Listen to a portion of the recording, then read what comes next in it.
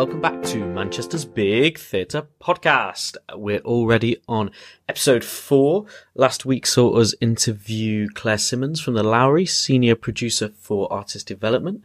So if you haven't checked that episode out, please do. This week we are interviewing Nikki Miles Wilden, who has just finished her position at the Royal Exchange as the resident assistant director. This was part of the Regional Theatre's Young Director Scheme, which is an organisation that sends out assistant directors to different theatres around the country. Their most prestigious course that they run, or programme that they run, is the 18-month placement, which is what Nikki has just finished doing. She's going to talk to us about that, about earlier in her career and how she got to that point, which is she also played Miranda in the Paralympics opening ceremony with Ian McKellen. And she has, just since being interviewed by us, she's also been announced as the associate director at Grey Eye Theatre. So Nikki talks a lot about them and the impact they've had on her and her career. I hope you enjoy the interview. Thank you, Nikki, for being here. First question. What was the moment? Was there a moment where you thought theatre's for me? A moment where I thought theatre was for me is probably just growing up. Me and my sister used to, we were infatuated by the film Annie, that lovely musical. And there were many a times where we would, might sit on the top of the sofa in my mum and dad's living room looking out the window as if I was Annie looking out over New York City, and my sister was Molly. And we also reenacted scenes from Oliver. I was Artful Dodger, he was Oliver. So yeah, and we would write plays, devise plays that then we'd churn out at every family event, Christmas, Easter, any occasion family got together. And I just realised it was something I really loved doing, performing and kind of writing and directing when I look back now. But unfortunately, growing up in Gloucestershire, being a disabled young person, youth theatre there was not accessible to me. It was always in a building with flights of stairs, no lift. So I didn't have the access to those kind of groups. And so it wasn't until I did a little bit of performing as well when I was in the Guild Guides. And I was in a Guild band called The First Four Words. We actually did a concert. Woo-woo. But it wasn't until I got into A-level theatre studies that I realised this was the career path I wanted to take. So I knocked doing educational psychology on the head and, moved into wanting to get a career in theatre. So when you say, Girls' Guides, you were able to do Girl Guides, that was accessible? That was accessible, but theatre, where they held the youth theatre, wasn't. And also I think it was a fear of those facilitators not knowing how to adapt games to someone who didn't have the same movement as everyone else. This was 80s, 90s, so it was like before there was this big kind of push for inclusivity. Mm-hmm. What was the next step then that you... To convince my parents that a career in theatre was going to be okay. And they were really supportive, but my mum did that thing of do English alongside it. Basically, you've got that to be a teacher. That's what she was saying. But I wasn't that great at English literature. And I realised, no, making theatre was what I really wanted to do. So then it was just looking at university choices. I applied for a couple of drama schools. Drama schools weren't very accessible to disabled people because... And they're probably still not. Some are getting better. But it's that thing of seeing disabled performers as not... basically, there's not a lot of parts for you, so we're not going to waste 3 years training you. And is that something somebody said to you specifically? Yeah, specifically said in those words. So at 18, that's kind of not what you want to hear. But also I think it made me want to prove them wrong. And then I went on to study theatre and media drama at the University of Glamorgan in South Wales. And you graduated from there. Yeah. Then what happened? So I suppose whilst I was at uni, I became aware of companies like Grey Eye Theatre Company, that are the UK's foremost disabled-led theatre company. I met a lot of people, and I'd also done a little bit of stage management whilst I was at uni. And I don't think I had the courage to look at acting straight away. And my mum saw an advert in the stage newspaper for Arts Council apprenticeship to train someone as a stage manager, specifically for deaf or disabled people. And I thought I'd like to have a go at that. I want to learn how a theatre works. So I applied and I got that apprenticeship, and that was at the Nuffield Theatre in Southampton. And that was for 18 months. I'm just seeing a sort of pathway here. 18-month trainee schemes. Yeah, and that was brilliant. So I got to, it was me and 3 actors out in a van, touring the country, doing schools and arts venues with, we were touring 2 shows in rep. So I would help do the ins and the outs, sort out the lighting, the sound, run the shows. And I also got to work on the main house shows in the Nuffield, so kind of DSMing and ASMing shows there. And then after that apprenticeship, they kept me on for a year as a kind of proper stage manager. And I learnt loads from that. It really gives you that, the understanding of backstage, what goes on there. Also, I spent time kind of in the offices, it was kind of in the education team. So yeah, it was a really good sort of like overview of working in a theatre. And then, yeah, after that, I realised I still had this passion for wanting to perform, and I turned down a job on a Christmas show, Panto, as a stage manager, because I realised my heart wasn't in it. And I had an audition for a company called Spare Tire Theatre Company in London. And it was for a forum theatre style show. So that show where you do a play for 45 minutes, and then you ask the audience what they would do differently in that situation, and then you get them up to play that role and see what happens. And I went for the audition and I got the part. And that was great. It was hard work. It was 4 months in London touring secondary schools with a show that had quite a few issues in it. So it looked at kind of asylum seekers, sexuality and disability, all in 45 minutes. And then I had like an hour and a half workshop. So it was, for my first acting job, having to improvise with young people, doing forum theatre was, it was amazing. And it really kept me on my toes, as it were. And then through being in London, I got to build my relationship a bit more with Grey Eye Theatre Company and just meet lots of other directors and writers and really start to become of the kind of disabled theatre movement. Grey Eye is a company that's part of a lot of people's journeys, isn't it? Yeah. I guess if they identify as disabled, deaf or disabled. Can you say what it did for you? I think, I remember going for my first Grey Eye audition, and it was whilst I was still at uni. I had taken the show up to the Edinburgh Fringe Festival called 3 Foot Off the Ground, which I'd written at uni, and it was about my experiences as a disabled person. I suppose in a way going on my own sort of journey. And Jenny Seeley, who had just been made artistic director of Grey Eye, came along to watch it. And from that, she invited me to this audition. And the audition was for their Tennessee Williams show, A Lovely Sunday for Creve Coeur.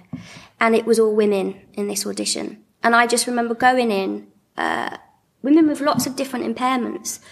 And I just felt like I didn't have to apologise for needing to sit down, to take a break. Games were easily adapted for everyone. And it sounds weird, but I was like, yeah, I found my tribe. And I think for me, it was like knowing they were there, it empowered me, I think, to go on with my practice. And then having those opportunities to work with them, it's about your identity, but also about going, no, actually, theatre should be accessible to everyone at every show, not just on the one Wednesday matinee towards the end of the run. That we should look at getting audio description, captioning, sign language into every show. And why not? Because actually it makes it more creatively interesting.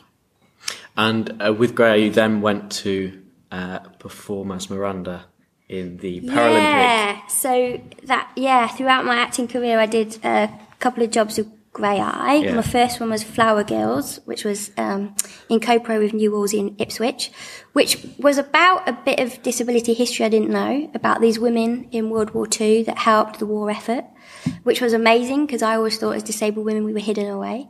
And then I kind of created a good working relationship with them and going out doing workshops, facilitation, other acting jobs. And then in 2012, Jenny was co-directing the Paralympic opening ceremony. And through Grey Eye, because originally I was in the ceremony as a wheelchair dancer, because through Grey Eye we'd set up a group of power wheelchair dancers called the Rhinestone Rollers. So using our power wheelchairs, we would line dance to, Stand By Me. These boots are made for walking, but we changed it to these wheels are made for wheeling. So they decided to put us in the ceremony. So I was rehearsing that from about the May or June.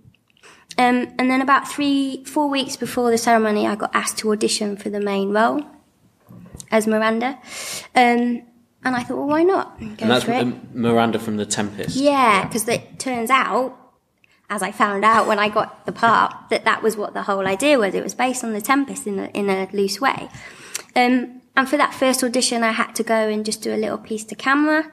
And then I got asked to come back 2 days later to see what I'd be like in a harness going up and flying. I was like, well, if I don't get the part, at least I've tried something new. I've had to go in a harness, done a little bit of aerial work. And I was up against other people that had had circus training with Grey Eye for like the last 2 years. I was like, I'm not going to get it. And then I got in the car and I drove to Cardiff to go and see a friend in hospital. And I remember I just pulled up in the hospital car park and I got the phone call that night. And this was a Thursday night to say, you're going to be Miranda. You got to come into rehearsals on Monday. I was like, okay, cool. So started rehearsals for that on the Monday, and that's when I found out it was based on The Tempest, that some dude called Sir Ian McKellen was going to be in it, Professor Stephen Hawking was going to be there. It was a full-on kind of, in the end, 3.5 week rehearsal. And that split between storyboarding, where they go through intricately as to what the camera shots are going to be, to getting my hair dyed blonde, having the blue streak put in it, to then, I think 10 days before the ceremony, we were in the stadium. But yeah, and it was amazing that night. We'd all been told by the aerial team, have a moment to take it all in and enjoy it. And I think I did, maybe at the beginning of the ceremony, where I was wheeled out into the stadium, ready to be put in the harness. And the stage manager just went, and this is all for you. And there's 70,000 people there. And they did the big flyby with the Paralympic flying team. And I just remember thinking to myself, don't cry, your mascara's going to run, you're going to be live on telly and you have a big mascara streaks. But it's really hard because it's so... I just held Tash, who was the aerial person with me, who was putting me in my harness. I just held her hand and we couldn't look at each other because we just knew it would make one another cry. Because it was just such an amazing feeling to think that we were there representing the UK, representing Great Britain, and showing the world how far ahead the UK are in terms of disability and arts and disability as well. And it was a proper celebration. I was there with a lot of my mates that I'd met through Grey Eye. And now you've kind of made a transition to directing. Mm-hmm. So, and how did that happen? Yeah, trying to think about directing. I think it's something that's... I remember someone saying to me, a close friend saying, you should be a director. And I'm like, yeah, right, whatever. But I think what she saw in me was probably that director dying to get out. Because I remember I'd work on shows and I loved it as an actor, but I always got to a point where I got a little bit bored. And I think I got bored once we opened. I still did a good job, but it was yeah. And so during 2012, my mate Daryl, who I work with now quite a lot, he was artistic director of a company called Kazoom in Bethnal Green that I work with. And so he was in the ceremony because he's a disabled guy and he's a brilliant aerialist. So he was asked to be in the ceremony. So whilst he was in the ceremony, I was supposed to be standing in for him as his job as artistic director at Kazoom. Then I got the job as Miranda, so we had to kind of balance it between us. But it was during that time and kind of assisting him on various shows at Kazoom and also assisting Jenny on some outdoor work that I started to realise maybe I am a director. And I kind of hung up my acting career in 2015, I think, doing a Shakespeare, The Winter's Tale, playing Paulina, which was a part I've always wanted to play. I think that was when I went, nah, I love it, but I don't love it that much. and I want to move into directing. And by this time, I'd assisted Jenny on her production of Blood Wedding, which we'd opened in Dundee, Rep, and toured to kind of Derby and New Wolsey and Ipswich. So I kind of, when we were touring that show, I was the assistant director / associate director, and I put those shows into the new venues. And I'd also set up my own theatre company, Toucan Theatre Company in Gloucestershire, with my mate Louise. And that was starting to pick up as well, doing work with young people, because I wanted to show disabled young people in Gloucestershire that there is a place you can come to and make drama, make work, and also to enable people to see it as a profession, not just as a therapy. Yes. If that makes sense. Because there is a lot of that around disabled people doing drama. Oh, you must do it because it's a therapy. Like, nah, it's because, like, we want to do it. We want to hang out with our mates. We want to have a good time. We're creative. So I think all those factors, that was what pushed me to be a director. And then, since then, you've since worked as assistant at the National Theatre on Mosquitoes. Yeah. And now you've been the resident assistant director at the Royal Exchange for just coming up to 18 months. Yeah. 17 months. 17 months, 3 weeks, 5 days, yeah. And how has that been? What's your role here? Like, what's your role been here? So my role here is I'm on the Regional Theatre Young Director Scheme, which has been an 18th month placement, and sadly only got just under 4 weeks left, which has just flown by. I was talking to Sue Emmis this morning on the phone. I was like, I can't believe how quickly it's gone. And Sue's the artistic director of RTYDS that fund all these placements for young directors. Yeah, and she's been a great support to me whilst I've been here. And I think, so my role here has been very much assistant director. So I share those duties with the Birkbeck trainee director that's here. So I've assisted on Guys and Dolls was my first one, which was mega. Yeah. And looking after the understudies, and just checking it. So I'd watch the show probably twice a week, note it. So watch it, note it, watch it again to make sure the actors are doing what you've asked them to do. Yeah, so when you note it, what does that mean? It's just to make sure that it's still fresh, it's still clean, well, it feels it anyway, that there's no ad-libbing going on, that the blocking is still okay, that it's still that show that we sent out on press night, really. Right. It's still to that standard. So then afterwards you tell the actors you're doing this wrong. Yeah. Yeah, maybe not as blunt as that. Try and word it in a fashionable way. So it says, vocally you need to push it a little bit more, or that thing that you've added in there, it's a lovely offer, but I don't think it quite works. So yeah, stuff like that. How to be tactical, really, which can sometimes be quite hard. But yeah, and then go and watch it again and just make sure they've taken on those notes. And what is that process like? Because obviously you've been as an assistant director in the room rehearsing, but then the director leaves, presumably? The director kind of leaves once press night is out the way. They can still come back and see it whenever they like. I can't stop that. But then I become kind of in charge of the show, as it were. So I have to have been in the rehearsal room, had a clear understanding of the director's vision, what the conversations have been had between director and actor, so that you know why an actor is doing a certain thing. Getting to understand the stage management team, what their roles are, looking at what sound and lighting are doing, when we get into those technical rehearsals, just so you're not noting things wrong. Yeah. That you're not coming in and treading on people's toes or completely redirecting the piece. So I think it's that's what the important thing is to really take those things on board as an assistant in the room. And that role, which is a very specific role, isn't it, of assistant directing and then noting throughout the run, how much is that a different skill set to, say, directing? Okay, so noting the run, I'd say, is quite different to directing because you're still working to someone else's vision. Yeah. And I think that's the important thing you have to remember. There might be some things that you don't agree with, but you shut up and you get on with it because you're respecting that other person's work. Can you give us an example of one of those? No, I'm joking. Where shall I start? So it's that, really. And also I think you build up a relationship with the actors so they respect you and they take on your notes.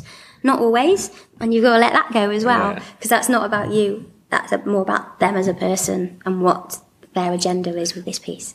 But yeah, your role as the assistant is purely to help that director reach their vision, like you are with like any other member of the creative team is. If you're the lighting designer or the sound designer, you're working to create that piece, aren't you, really? And then as you've directed work, so you directed The Tempest with the Royal Exchange Young Company, and am I right in thinking that was as part of the RTYDS scheme, you'd direct one show? Yeah, that was part of my kind of contract here, that I was given the Young Company show, which I was really excited about because I'd worked up here previously on The House of Bernardo Alba, which was Grey Eye and Royal Exchange Co-Pro, and I got to know Matt Hassel quite well, who used to run the Young Company here, and had done workshops with some members of the Young Company. So to have that, I was really excited. And then coming here, and I was associate director on Mixtape, which was Matt's last show here as a director.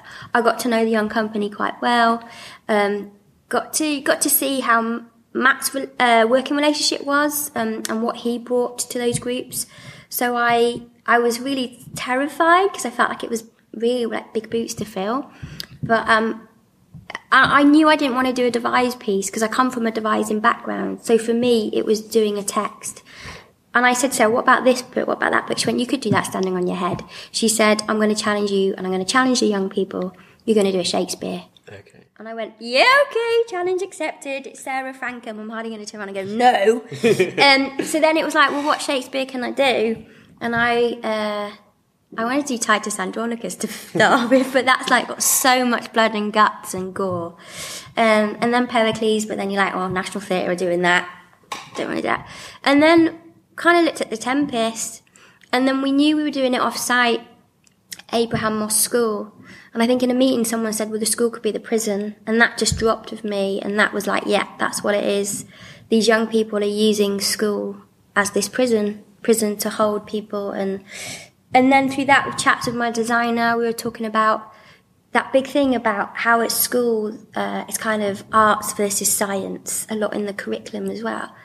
So what if we had Prospero reads books, knowledgeable, and I was adamant I wanted female Prospero.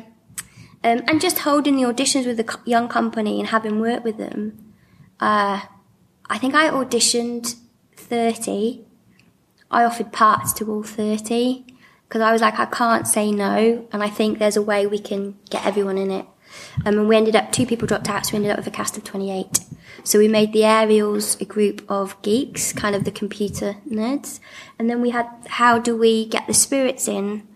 And why do the trendy gang, the Alonso gang, not see the spirits? And then we were like, well, it's like at school where the spirits are the arty students.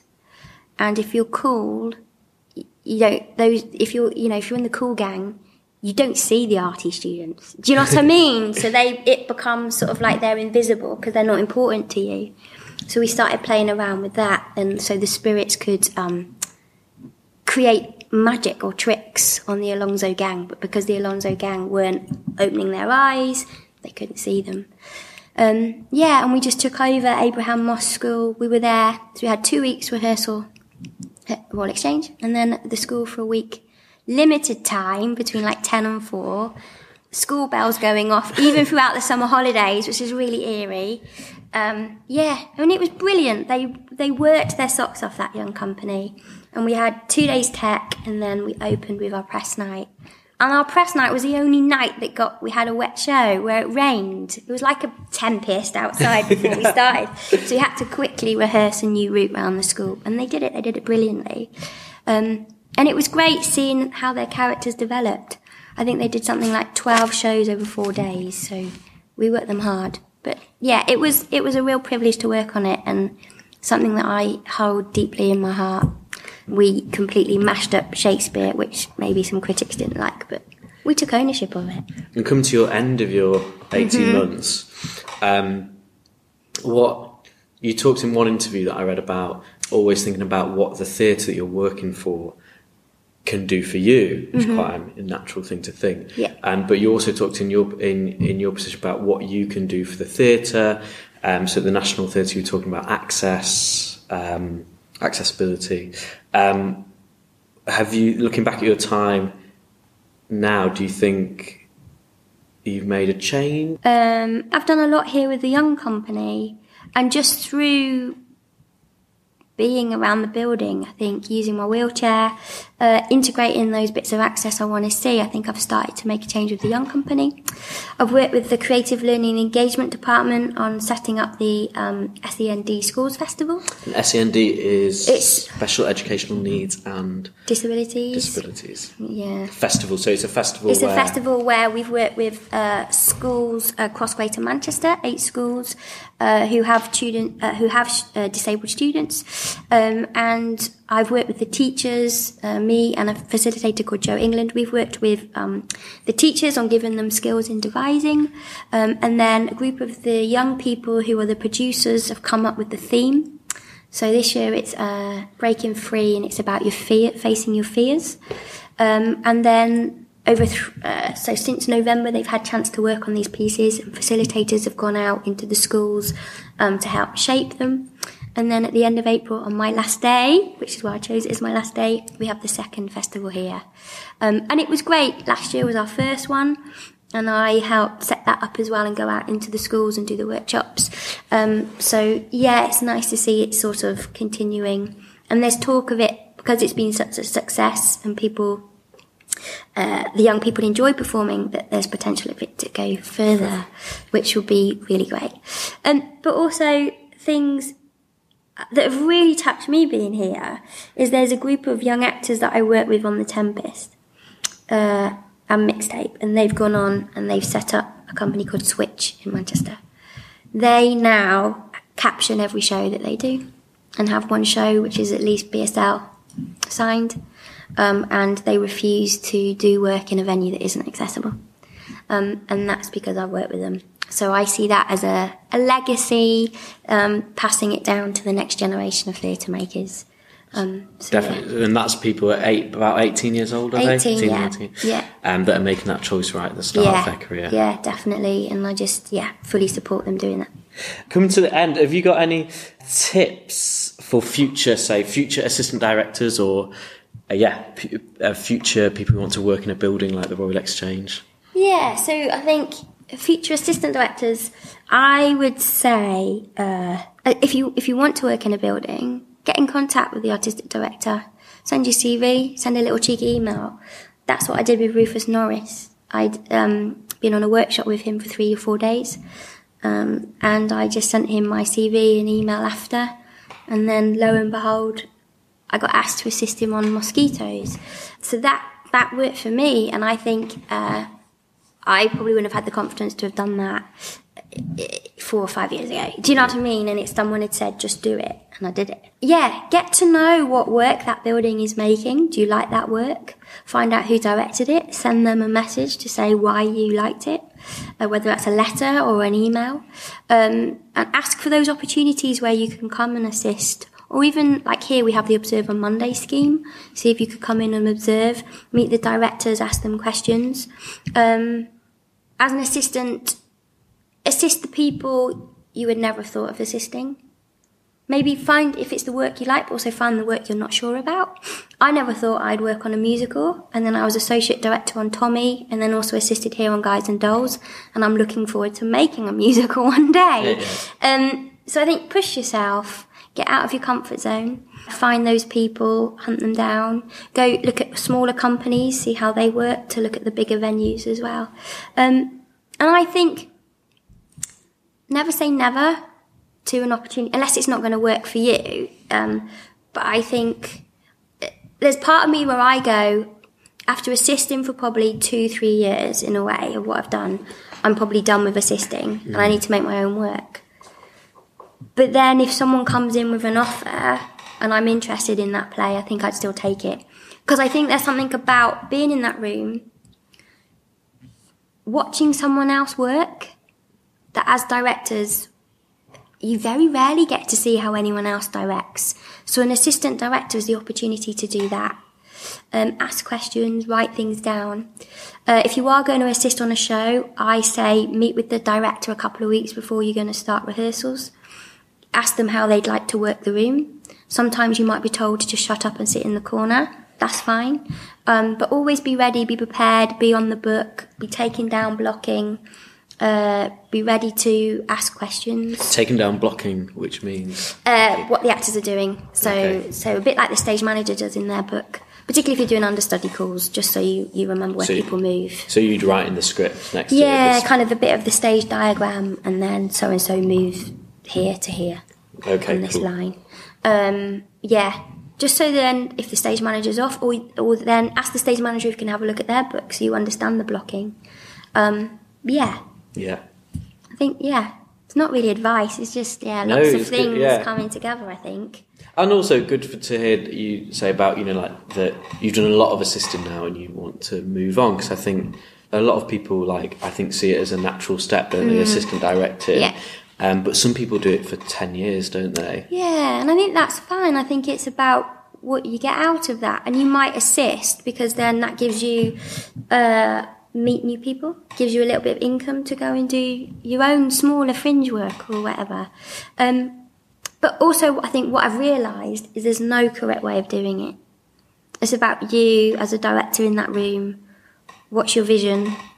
The relationship you can get between the actors, getting the right actors in the room and getting the team of people around you to help you support your vision. So just be aware of that when you're an assistant. Get the names of every creative that you work with. Get all those the spotlight images of the actors, make your own kind of spotlight lists, because there'll come a time when you're like, who was that person that I assisted on that show with? So always keep those things up to date. Great. And finally, so what is next for Nikki Miles Wilden? What is next for Nikki Miles Wilden? That is the big question. I am directing the Riff Festival over at Leeds, which is exciting, which is working with the MA students, writing students there, who have written some 15-minute pieces, and I get to direct those with some professional actors. I am back to doing my outdoor show, Bingo Lingo, which I love, and Bucka Brenda, which is our new show. So if you're about at Stockton or Greenwich and Docklands festivals, or Hat Fair in Winchester, then you'll see us performing this summer. And possibly in Milton Keynes doing our version of the Bake Off as well. Lots of fun. And then, back to freelance, really. A couple of projects pending funding. We'll see. I'm quite excited to go back to freelance. I will miss the monthly wage, but I'm ready to put into practice all the things I've learned here, because I feel my confidence has grown, meeting new people in Manchester, and I think that's been one of the big bonuses of being up here, is seeing because I moved up here from Gloucestershire, where there's probably more theatres in the centre of Manchester than there is in the whole of Gloucestershire.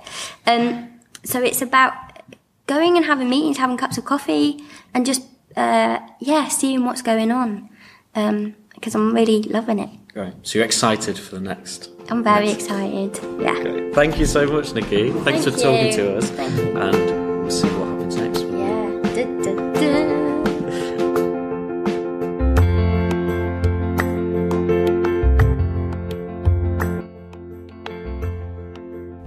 And actually, that last little end bit there is a little bit inaccurate now, because Nikki's actually been appointed as the Associate Director of Grey Eye Theatre Company that she talks a lot about in that interview.